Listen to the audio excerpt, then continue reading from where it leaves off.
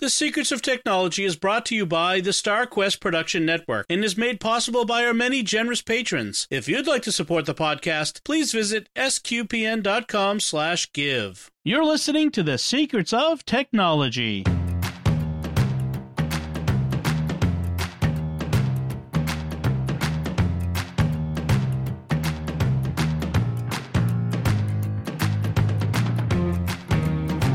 Hi, I'm Dom Bettinelli, and you're listening to The Secrets of Technology, where we discuss the technology news that's important to you from a uniquely Catholic point of view. And joining me today on the panel are Thomas Sanherho. Hi, Thomas. Hi, Dom. And Father Michael Gossett. Hi, Father Michael. Hey, Dom. So, folks, this is a spoiler-free zone. That's right, there will be no Star Wars spoilers on this podcast. For that, you'll have to go to Secrets of Star Wars to get spoiled over there. But on this podcast, there's no spoilers. I know that's high on people's concerns lately.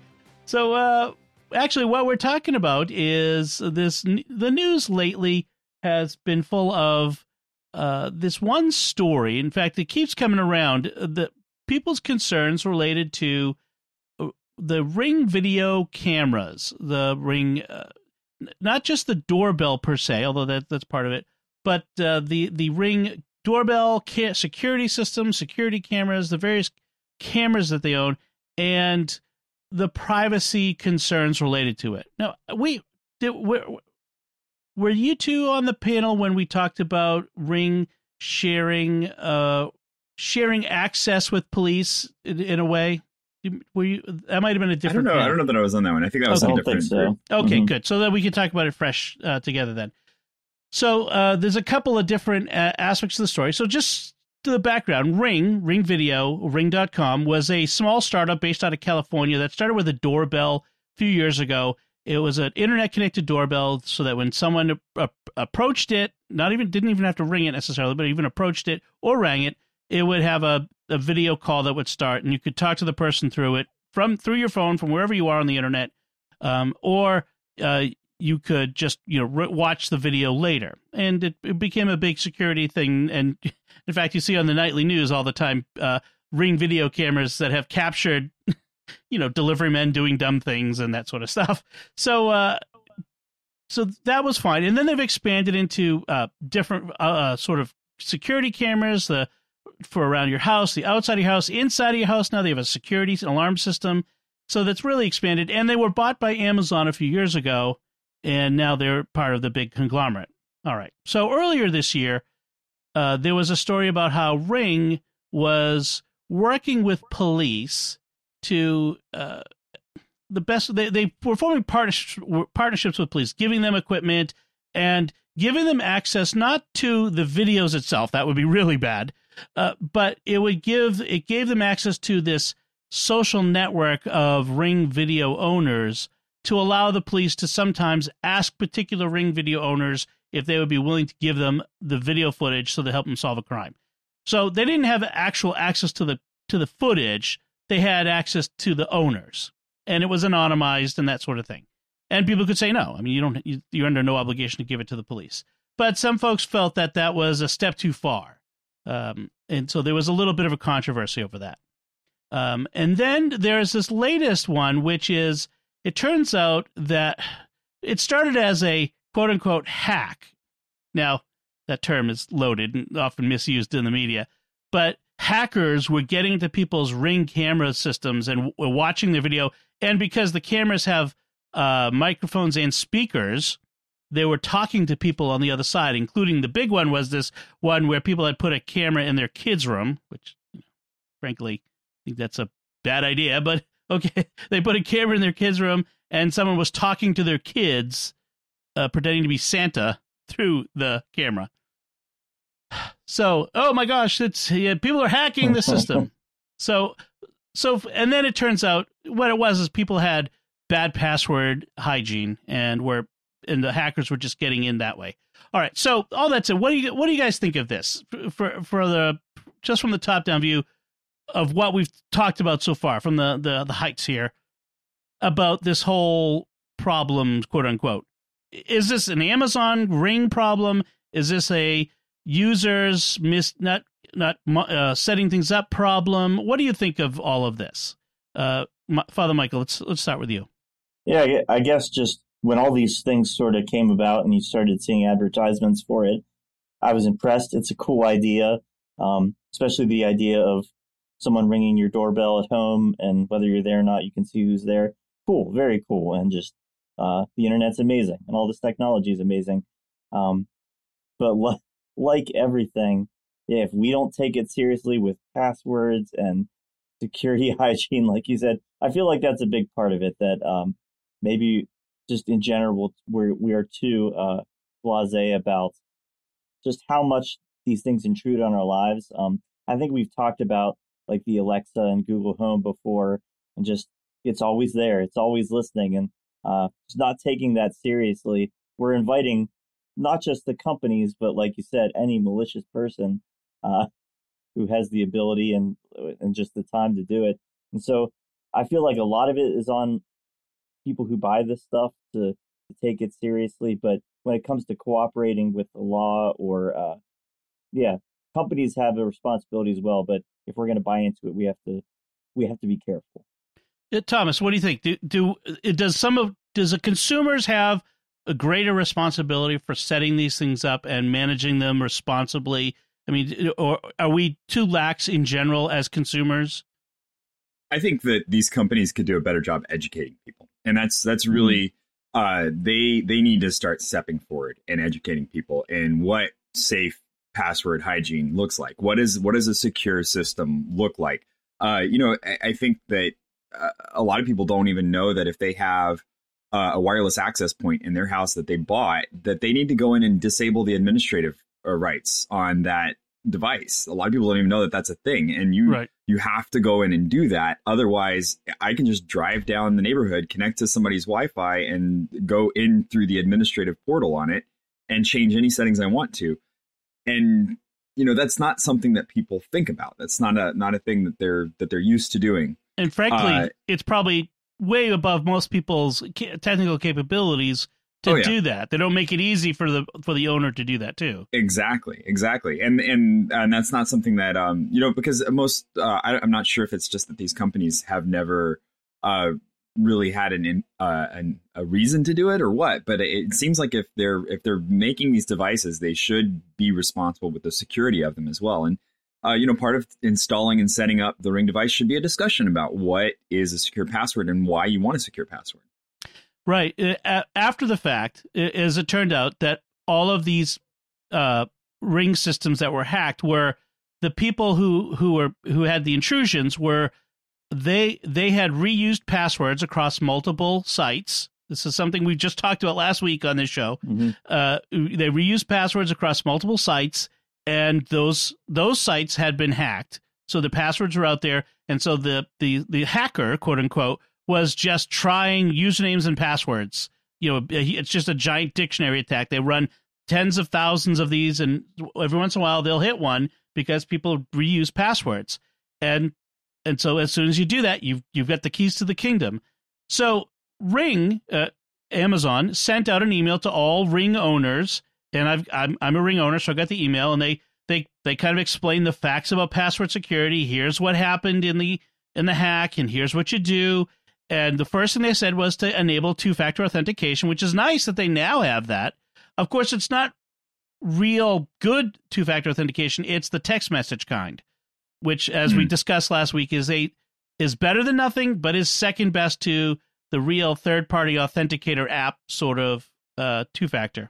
And they also suggest, which is a good one, is instead of sharing passwords, they let you have shared users, so that I don't know how much more secure. You can tell me what you think. Is this more secure that my wife and I have the same username and password that we both use to access it, although it's unique to Ring, or that we have two usernames and two passwords that we used to? Now, is that not two vectors for attack at this point instead of one? What do you think? Or four if we have a family of four who all have access. Right.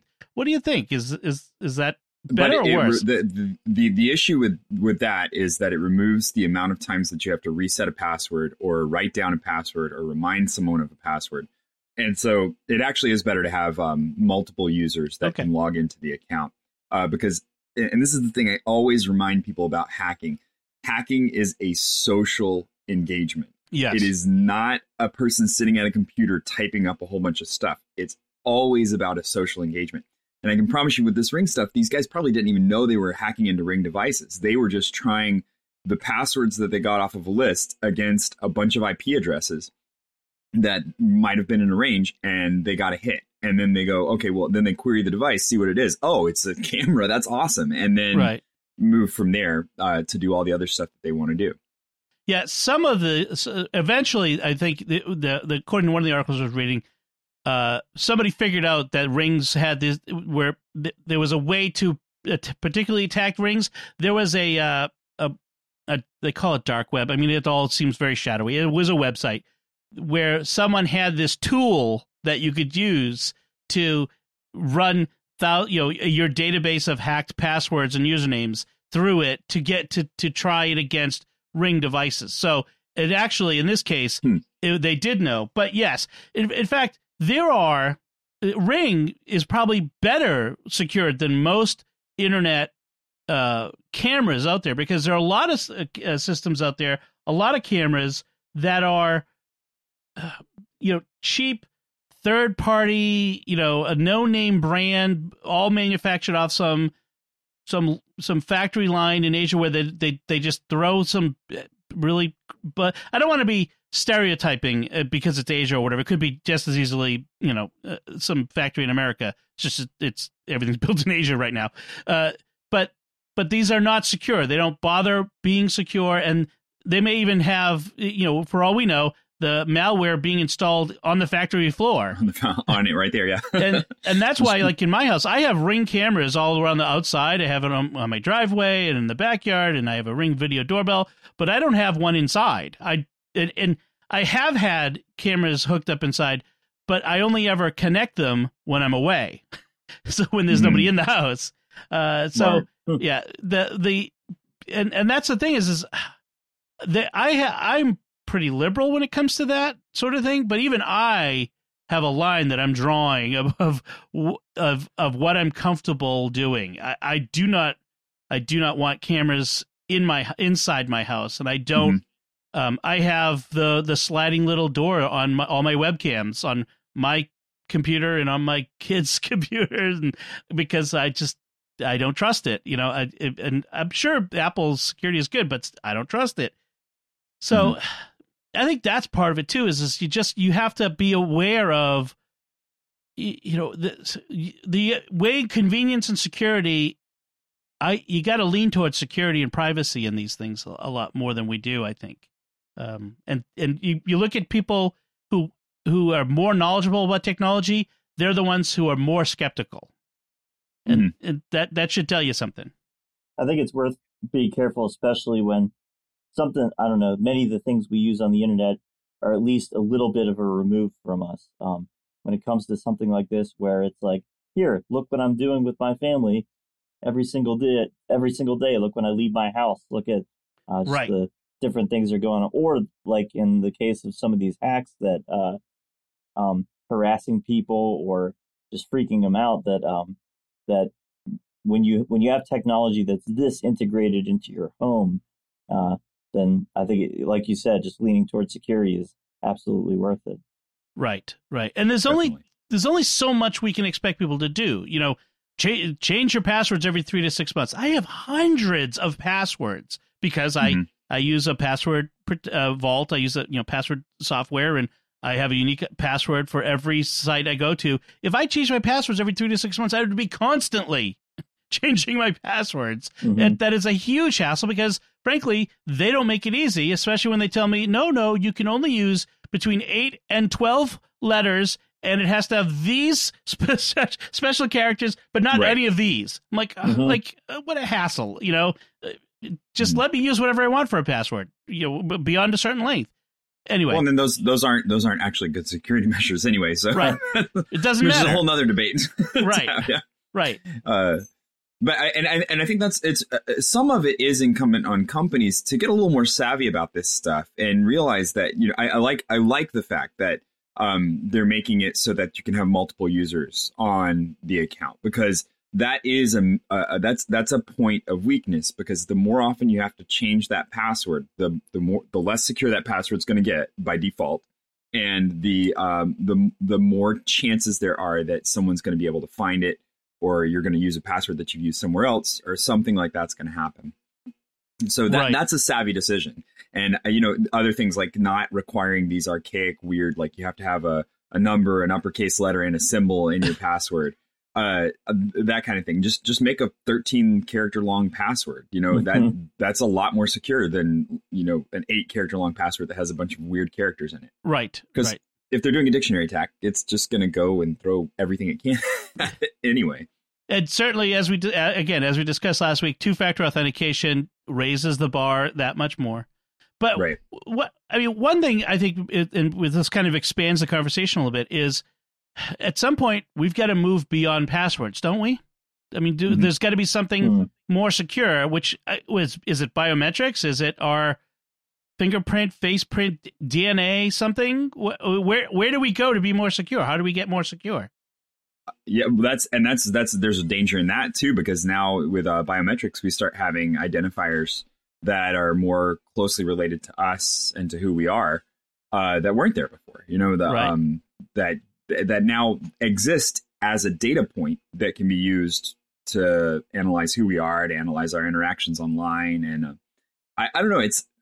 You can't tough. Change it, right? If it's compromised. Yeah, right. And it's tough. It's hard to say. It's hard to say where we go. And then I don't know, when you go a little bit further into this, when you start learning more about it and learning about how to encrypt emails and how some of the authentication factors work, and how public ID and a private ID and all these kind of things, it gets complicated really, really fast. And the average person isn't going to be able to keep up with that. And it's not, they shouldn't have to. And there needs to be a simpler way for us to engage with this kind of stuff. Right. Father Michael, do you think this is all way too complicated still? I mean, is this the problem? Is that making yourself secure and securing email, securing your home, IoT, Internet of Things, and is it all just, as we said in the beginning, it's just too complicated? It does stress me out a little bit, I have to say.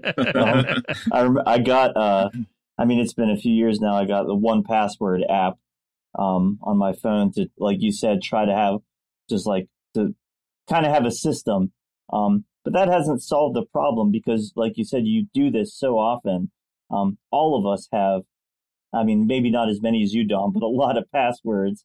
And for most people, it's not even on their radar. And so I think just having that, some level of common sense of how far you're going to go. I know that somebody gave me a Google Home for Christmas a few years ago. And eventually, I think after I went in the app and listened to all the recordings of me yelling at it to shut its alarm off in the morning, that Google now had. Like, I'm not sure if I want this listening to me all the time. And just had to make those choices for yourself about what you're willing to trust. And if you're not willing to take those steps to make yourself, especially if your kids or your family are involved, then maybe be a little more hesitant about what you let in. Right. I see the Amazon Echo for Kids product that they're selling, and I'm thinking, I really don't want to put that in my kid's bedroom. I've got one here in the office. I got one in the kitchen. But in the kid's bedroom, that's an Echo too far for me.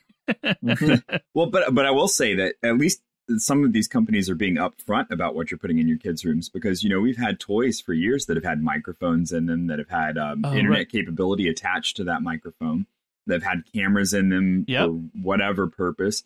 And they haven't been completely honest about what the item has been capable of. And so we bought it and put it in our kids' rooms and didn't even know that it was there. So at least now companies are getting more aware of needing to tell us about that stuff. Right. And that there's enough people out there banging on these things, hacking on them to see what they're doing and what they're listening to, that they're usually, if it's in there, people are finding it. It's getting caught. So, okay. Yeah. All right. So when you're buying your kids Christmas presents, this is something to think about when you're doing that. All right. But the bottom line here with this story is if you've got a Ring or if you've got Internet of Things cameras in or around your house, make sure that you could do two-factor authentication. Make sure they can be secure. Look them up online and see if if anybody's talking about that they're hacked or how to if there's articles out there about how to hack your brand of camera, that might be something to be concerned about. So do a little searching, but it does behoove us. There is a responsibility on us as consumers, as hard as they make it for us. Still, it's not as easy as it should be, but we need to have good password hygiene, good security, and two-factor authentication wherever we can. That's our new mantra on this podcast: good passwords, two-factor authentication. We're gonna suggest that. All right, 2FA and good passwords. Yeah. Yes. Definitely.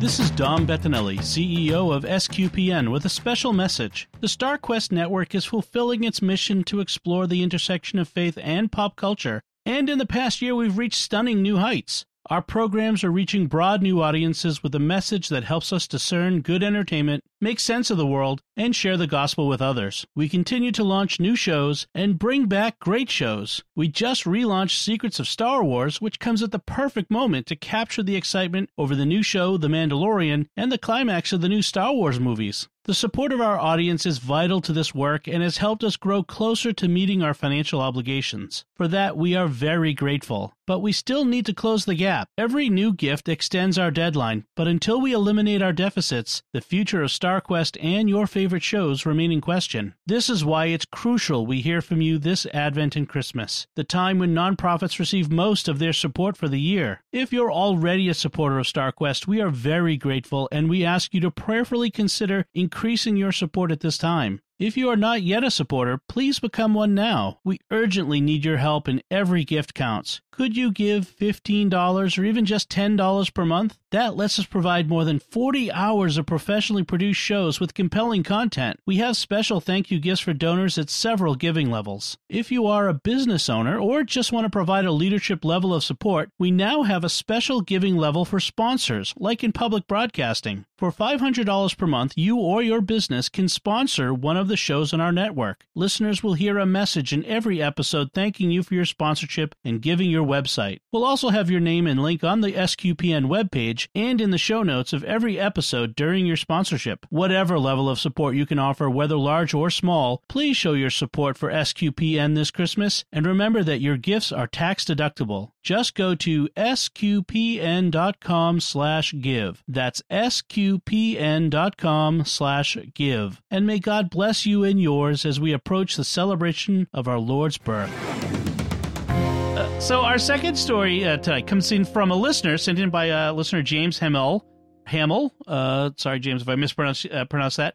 It's a New York Times article that talks about this particular circumstance, a little different kind of technology here, biotech. A man who had leukemia had a bone marrow transplant, and that's a fairly common procedure. It's not rare anymore, the bone marrow transplant, that sort of thing. He found that his donor's DNA began to be expressed in his own body and traveled to unexpected parts of his body, including into his reproductive organs, shall we say. I'm not sure if kids listen, so I don't want to be too direct, but let's say that there could be kids born of him and his wife who might have someone else's DNA at play here, possibly. This is a term that technically we've heard about called chimerism, chimera being a mythical creature that was part lion, part goat, part serpent. And chimerism we've known about for years because it sometimes happens when a woman is pregnant with twins, and one of the twins at very early stages, like in the multicellular fetus stage, one of the twins dies and its DNA incorporates into the other fetus, and that person can grow up with two sets of DNA. And there was an episode of CSI where someone committed a crime and their chimera DNA got, so you've probably seen that if you watch crime procedurals at all. But this is different, and tens of thousands of people every year get bone marrow transplants, And so this is an interesting question that it raises for us, not just in biology. It doesn't apparently, you guys can tell me if you've encountered this in your reading on this. They're not really worried about this from a medical standpoint. It's not like that that having this different set of DNA could hurt them medically. Did you encounter anything where it said that, either of you? No. It didn't seem like that was an issue at all. But in two cases, it becomes an issue as in criminal work. So when you're doing DNA testing for a crime, but also in this new DNA archaeology, genealogy is the word I'm looking for. DNA genealogy stuff, which is being used in criminal searching. If you listen to Jimmy Akin's Mysterious World, one of our other SQPN podcasts, we did an episode on how we caught the Golden State Killer, and they caught him by this DNA comparison through do a cheek swab and send it in and find out where your ancestors came from. Well, they can use these databases to kind of see who's related to whom, and this can mess with that. And so what do you guys think of this issue, this problem? I mean, is it a problem, and what do we do about it? Should we be concerned about it? What do you think, Thomas? We'll go to this first this time. I think this is such an interesting field because I am very much in the camp of post-humanism and seeing how it kind of fits with our Catholic moral standpoint. So, we're moving to this era where we can keep people alive longer. We can save lives that really would not have been able to be saved years ago, saved by a miracle. And now all of a sudden it's just a medical practice that we do. And this is one of those cases where we have that having a repercussion that we weren't expecting. And now we have to look at what does that do? What does that mean? What does it mean that this person now has another person's DNA in them? And especially when you come to something like this, where it's possibility that that person is dead and this person now has their DNA in them. And what does that mean?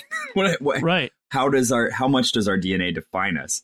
And I love looking at this question from that angle and really thinking about, I like the ship of Theseus concept, which if you've ever been a Star Trek fan and talking about the transporters, how much can you replace of a ship and still have it be the same ship that you started with? So if Theseus leaves the port with a certain ship and he replaces the mast and then the bow and then all of the different pieces of the deck, at what point does it stop being the same ship?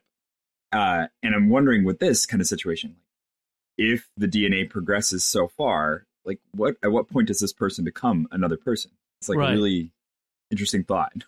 Well, how much of us, just from a biological standpoint, how much of us as adults is the same cellular material as when we were newly conceived? Right. Probably not much, if anything. I don't know if there's actually an answer to that. It'd be an interesting question for a biologist to answer. There's actually an answer to that. Every 7 years, apparently, you are an entirely different person. You do not have the same stuff in you every 7 years. So from a spiritual standpoint, the soul persists. It's the same soul, but we are body-soul composites, as from a Catholic point of view. So what does that mean for us? That's an interesting philosophical question. I'm not sure, metaphysical question. Is there an answer to that? Obviously, we're still the same people. So, are we our DNA from a metaphysical, theological standpoint? What do you think, Father? I'll turn to you as the expert on all things theological and metaphysical. There we go. I was hoping I could hide. Well, anyway, what is your unofficial opinion on this? Maybe a speculative theological opinion. What do you think? Yeah, it's super fascinating. I think I'd heard in the past that idea that every 7 years we're replaced. That not replaced, but we're new, we're refreshed. And I feel like so God built that into how we work and how our bodies work. And I think that's a good part of the answer, that growing and just growing as a person and becoming an adult person involves that change. And so in this story, this man, it's not giving him a disease. It's not doesn't seem to be morally wrong in any way. I think it does go to show that we are more than our body. because that's sort of an argument we have again and again, that we're just biological. And so, and I mean, I don't know, in a sci-fi novel or story, this might be a way that somebody gets superpowers or becomes possessed by another person. But we see like, no, we're more than that. And I think it shows the interesting connection of soul and body, that you need both to be human. That's what it is to be human, is having both. But you can't overpower one with the other, that he's not a new person now on the metaphysical level, even if you do a test and you could see somebody else's DNA. Right. And also that we need both to be ourselves. Like, my body needs my soul and my body together. Mm-hmm. I'm not merely a meat puppet for the soul, but neither am I a conveyance for, like, I'm not merely just dragging my soul along behind me either. I mean, I am both, which is an interesting idea to consider. One of the things that came out in this story was that they found that this particular fellow with the transplant, the bone marrow transplant, after 4 years, and we'll mention again, all of his semen had been replaced. The DNA in it had been replaced by the donors. So again, if he and his wife were to have children, they would have the DNA of the donor that would be theirs. What do you? I mean, from a theological and moral and ethical standpoint, I don't know, but ethical, but moral standpoint, they're his kids, right? But in a way that doesn't relate to their DNA. It's a very interesting question of what it means to in the theological term of generating, to father children, to sire children, both biologically but also spiritually. Mm-hmm. It brings up some interesting questions about that. I'd be interested to see this, if the same thing happens in women as often or is possible in women, because when you talk about all of these DNA testing things, it's always the string of the mother's DNA that gets analyzed, and that's one of the things they talk about, like in the crime shows and the crime procedurals too. It's always like they can attach you to the mother, but they can't do the same thing as easily with the father's DNA. Mm-hmm. And so I wonder if maybe the fact that he's a man is what's causing this to be a possibility. And I'm so disappointed in this article that it's not a scientific, like, it's not a big, it's not the scientists that are looking at this as in depth. It's the criminal investigators and the crime labs that are looking at it. Mm-hmm. Because there's so many questions that I want answered on a scientific level about, like, well, what does this do? Like, let's do a study and let's see how many different people that have had this happen. Does it happen to women? Does their reproductive system get overtaken? Because they've already had all of their genetic material is there from inception. So that's, or from conception. That's like the way it works. So it's an interesting difference between the two. That is really different point. I didn't think about that going in, that for women, that's all already there. And just the idea, I don't know, like, just as they have children, it's just interesting, like, what do those kids look like, and how does that affect, what does it really affect? It gets into the nature versus nurture thing in a way that you don't really see that often. We should point out that in the article that we're referring to, it does say that these researchers said, well, no, it's impossible to pass on someone else's genes in children. And I'm thinking, but if all the DNA in the semen has been, I don't understand why that would be impossible. If they said all the DNA in the semen has been changed over to the donors, then why wouldn't that be possible?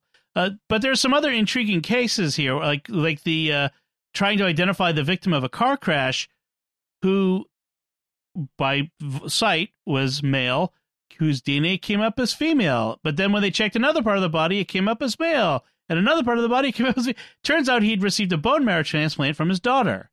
And so he was carrying his daughter's DNA around in his body.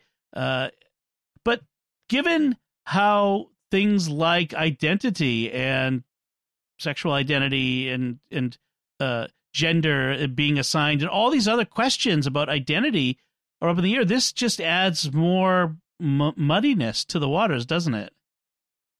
it makes it trickier to because you can't just simply say, well, you are whatever your DNA is. Or biometric security measures, which we were just talking about. Yeah. Right. I mean, how dedicated are you to hacking into somebody's equipment? Will you take a bone marrow transplant? That's a good question. Or I mean, if I'm worried about someone else being able to access all of my data, will I be willing to give a bone marrow transplant to be a donor? Exactly. That becomes a question and should be concerning for people who work in cancer, treating people with cancer, who rely on, this is a question they need to answer because it will come a day maybe where this is an issue for that.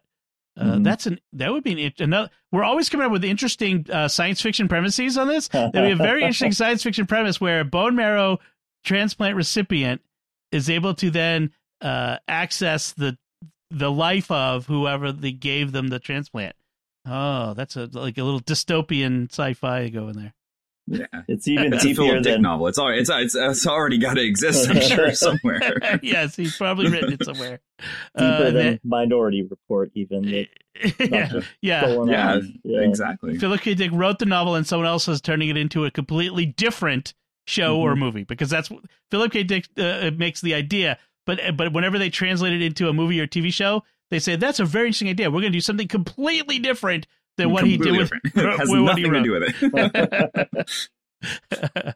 All right. That's very interesting. Very that will bear watching, and there's probably more to come on that topic. So we'll keep an eye on that.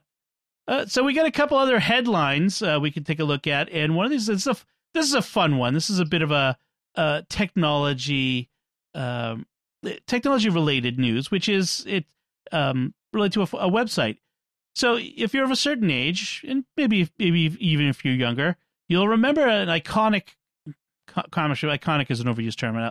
I'm trying to use it less, but if anything applies, this applies. The Far Side was one of those newspaper comic strips that were just everybody looked at, everybody watched, everybody understood it. There were jokes. There were in-jokes. Like, I would often, if I did something obviously silly, like push on a door that's supposed to open toward me, I would say, "Oh, School for the Gifted," which references a Far Side comic strip, where it's this one panel and it's this visual joke, and you get it immediately. So anyway, Gary Larson famously was at the top of his game from 1980 to 1995, and then just retired from comics and has been gone and never put his stuff on the internet until now. Thefarside.com is his new website where he promises to start putting his comics online, and that will even get new Far Side comics. So what do you guys think? Are you fans of the Far Side? Yes, I love it. Oh, it's so great. I have an 11-year-old who absolutely adores the Far Side too. So, the boneless chicken farm is a regular topic of discussion for us, where you overanalyze how something is made, and then you go back and think about like what it must have looked like on the farm.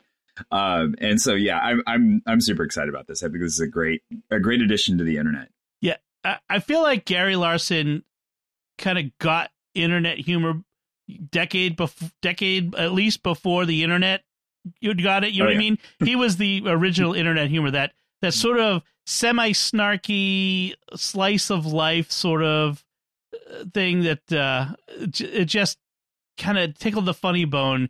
And but you also had to be a little smart to get it, almost like New Yorker comics, but a little more for the rest of us, shall we say? Right. How about you, Father? Far Side, was that around you? Was that the thing for you when you were a kid? Yeah, I just looked it up.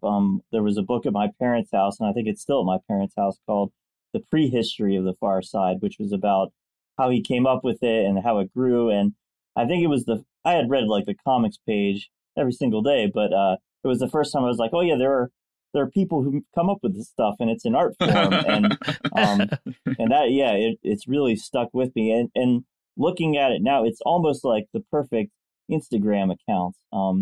That so many, there's so many comics artists on Instagram and on the internet in general, but just that single panel, it's perfect. It's a meme, and that's the way we communicate now. And I would say like Far Side got me into there's lots of web comics that I still follow now because of appreciating what he did with that it was funny and smart and just communicated so much in such a small space. You're right. It kind of was the original meme, like these one panel strips. There's one, like if you look at his website, like for today as we record this, it's two guys sitting in an office, like this bare office with one window and desks that face each other. And one guy says to the other, "One day, Wilson, I'll be sitting at that desk." And it's funny because there's no reason why that desk is better than his desk. They're perfectly the same size, co-equal in dignity and in presence. You know, I mean, just but it's sort of that. It gets to the pettiness of human nature sometimes. You know, that sort of stuff. The one I was talking before, the School for the Gifted. It was a drawing of a school of exterior, and this nerdy looking kid standing at the door to the school, pushing on the door, trying to get in. You know, his head down pushing, so not really paying attention. Big sign on the door that says "Pull to enter," and then the sign on the school says, you know, something School for the Gifted. And you know, in other words, it's that funniness of like, yeah, as smart as they are, sometimes they don't even have a little bit of common sense. You know, that sort of snarky, you know, sort of bent look at human nature and life and everything. So that's always fun. Another fun one was the you know, how dinosaurs really went extinct, and it shows them smoking. You know, that sort of stuff. Right. I mean, just yep. a lot of fun. And they were well, that's the great thing is like you can have a conversation about these and it immediately summons up the image for you. That's always amazing to me talking about the Gary Larsons, is that you've seen it once and it just sticks with you. Right. And they were shared too. I think that's part of the, like, you saw these cut out everywhere, that photocopied from the paper or whatever, that all over offices and stuff, that like, just like, I mean, we share stuff now that we find funny. These were just, they're everywhere because they're so simple. And that's one of the reasons why he had refrained from putting these online before now. He's, you know, when he was explaining why he's doing this now and why he hadn't until now, he said, as a quote from him, "Years ago when I slowly started realizing I had a second publisher and distributor for my work known as Anyone with a Scanner and Associates, I did find it unsettling enough to write an open letter to whom it may concern, explaining best as I could why I preferred that the people doing this would kindly refrain." You know, there were websites run by fans who were, you know, putting his comics up, and he would ask them not to do that and explain, "This dilutes my income." And, you know, most people, you know, still don't understand, you know, why publishing other people's copyrighted works is bad for the person that you're apparently a fan of. So he says now that he hopes that by giving the comics an official home on the internet will help, as he puts it, help temper the impulses of the infringement inclined, which is a nice way of putting it. So, you know, so it's interesting how concerns about infringement pushed him to publish online as opposed to his previous impulse, which was to pull things back from online. So very interesting. Mm-hmm. All right. So another headline we had was another one of these heartwarming stories of Apple technology helping somebody live their life better. And I know how sometimes this stuff can be manipulated for PR purposes, but I thought this was interesting in and of itself. Apart from that, so the Apple Watch, the latest Apple Watches have a function where they can monitor noise levels. And if the noise level gets above a certain amount into harmful range, it will alert you and say, "Hey, you're in you're in noise that could begin to cause permanent damage to your hearing. You might want to protect yourself." So what happened was this Texas dad says that his son, who has autism, had an inability to control how loud he is. He didn't understand how, just even talking, how loud he would be. And he found that the Apple Watch warnings was helping the son to, like, where other people warning him, you know, asking him to be quiet, didn't do anything. It was the technology warning him and asking him that helped him to begin to moderate his noise level in a way that they haven't had in years. I just thought it was very interesting, this unexpected benefit from this technology. What do you think of this as you read this? Yeah, I think it's easy to be cynical about the Apple events. It's that we're so freaking out and people are having such a fan emotional experience over phones and stuff. But the thing that always gets me are those videos of like, I had a heart attack and my watch saved my life or helped me get in shape or whatever. And it's good to see these things, that it's technology genuinely helping people, that it's not for money. It's just, this is a feature and it's making a difference in somebody's life. Yeah. How about you, Thomas? What do you think about this bit of technology? Teaching kids like this. I know that what's going on for this kid is that they can sit and say everyone else is saying for me to be quiet, but that's on them. That's them saying that I need to be quiet. They just don't understand how I talk. But then when they actually get the hard feedback that says in numbers, here's where things are happening, they can take that and say, well, that's objective. That's something that's not just subjective to this other person listening to me. That's an objective piece of information that I need to engage with and do something about. And it actually works for a lot of kids. You'd be surprised. I've put up a noise monitor in my room before, and had a group of fourth graders come in and said, I just want you guys to watch this while you're working today and see how loud you actually get. And it changed their perspective on how loud they thought they were actually being in class. They did not know that they got as loud as they did. So it's nice to see this kind of stuff being used in these kind of ways. And I love there are a lot of instances, surprisingly, where especially autistic kids and kids who are on the spectrum, that the engaging with technology is easier for them because they don't have to read all of the emotional cues that normally throw them off in a social setting. And so they can learn more directly from sometimes from a robot or from a video instructor that has a flat intonation to their face because they don't have to do all of that extra work to try and figure out what's going on. That would be I wonder whether the Google Home, the Amazon Echo would also, in Siri, would also be a benefit to the kids like that, because there aren't that need for that social cue, that social emotional intelligence quotient to be there. It's an interesting question. So apparently the way it worked with this kid was that the dad will show him his watch and show it going from green to yellow. And the first time he did that, the kid immediately, first he wanted to see, he would talk and it would go up, and then immediately started talking quietly.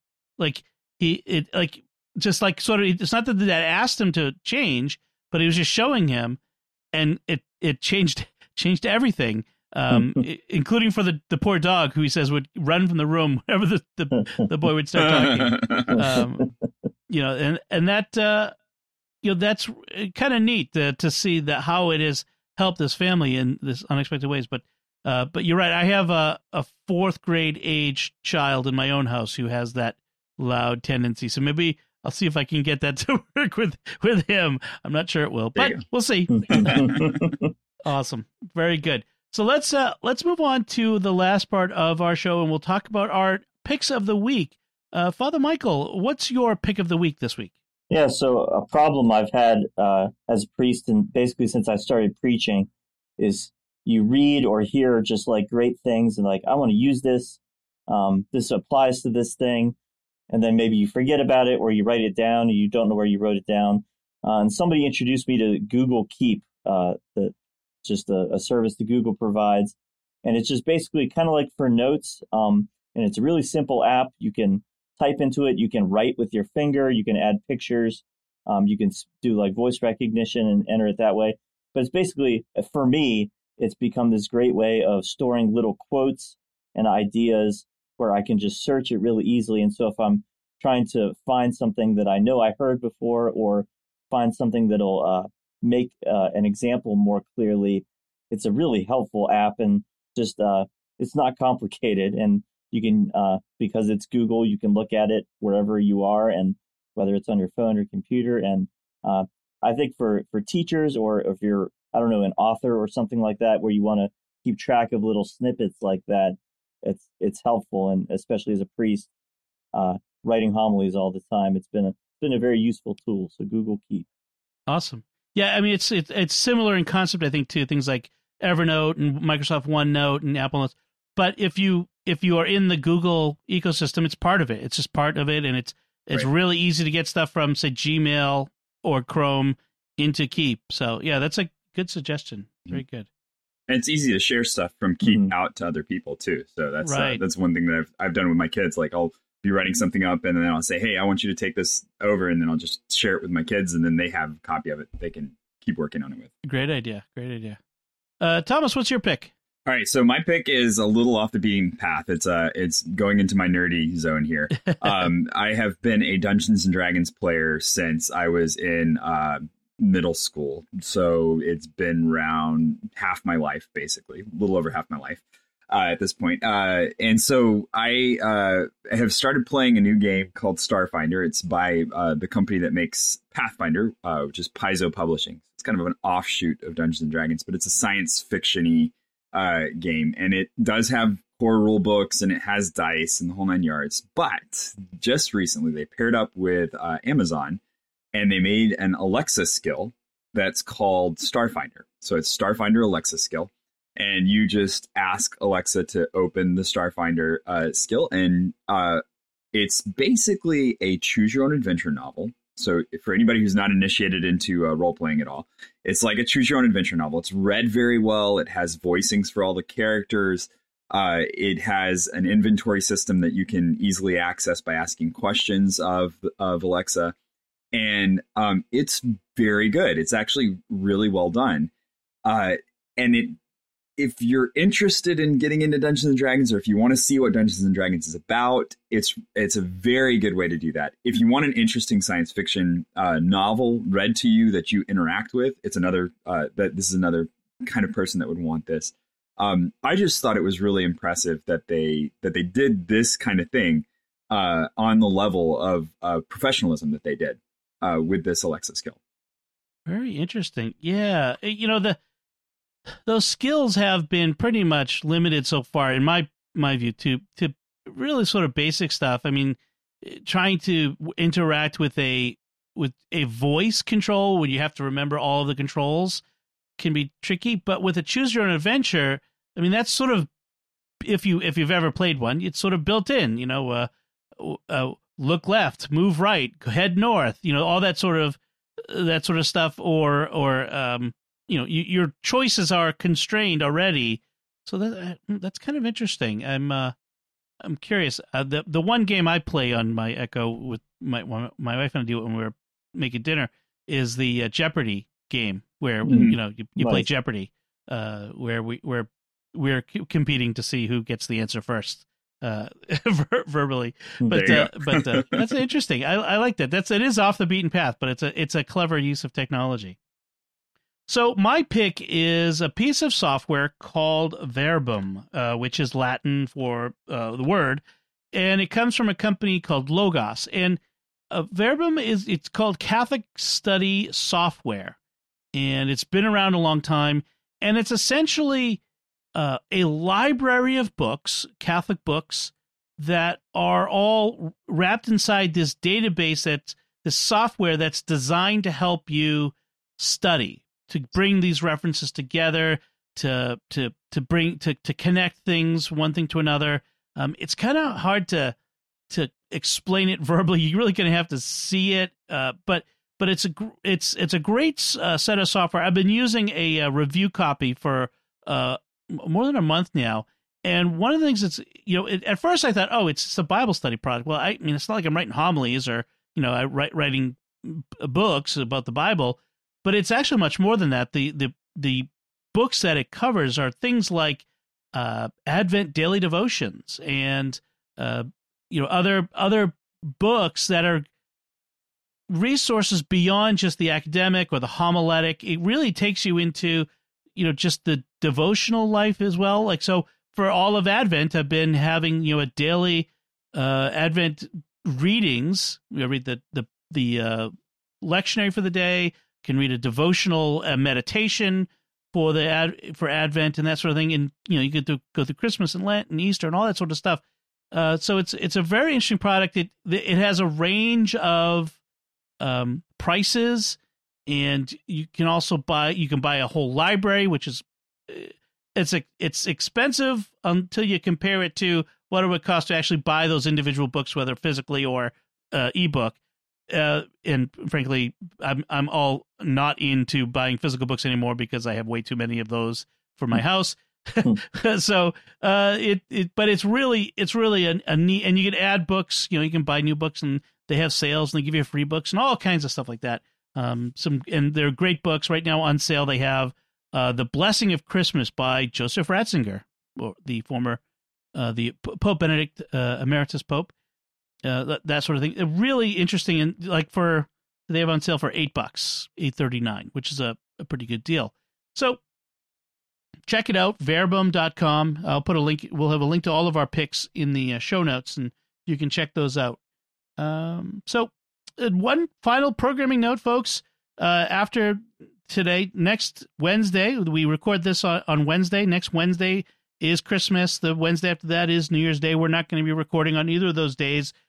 So the next episode of the Secrets of Technology will be out in the new year on January 9th. You should look for it, and we'll see you then. We'll be gearing up for that'll be our right around our first year anniversary. We've been doing this for a year now.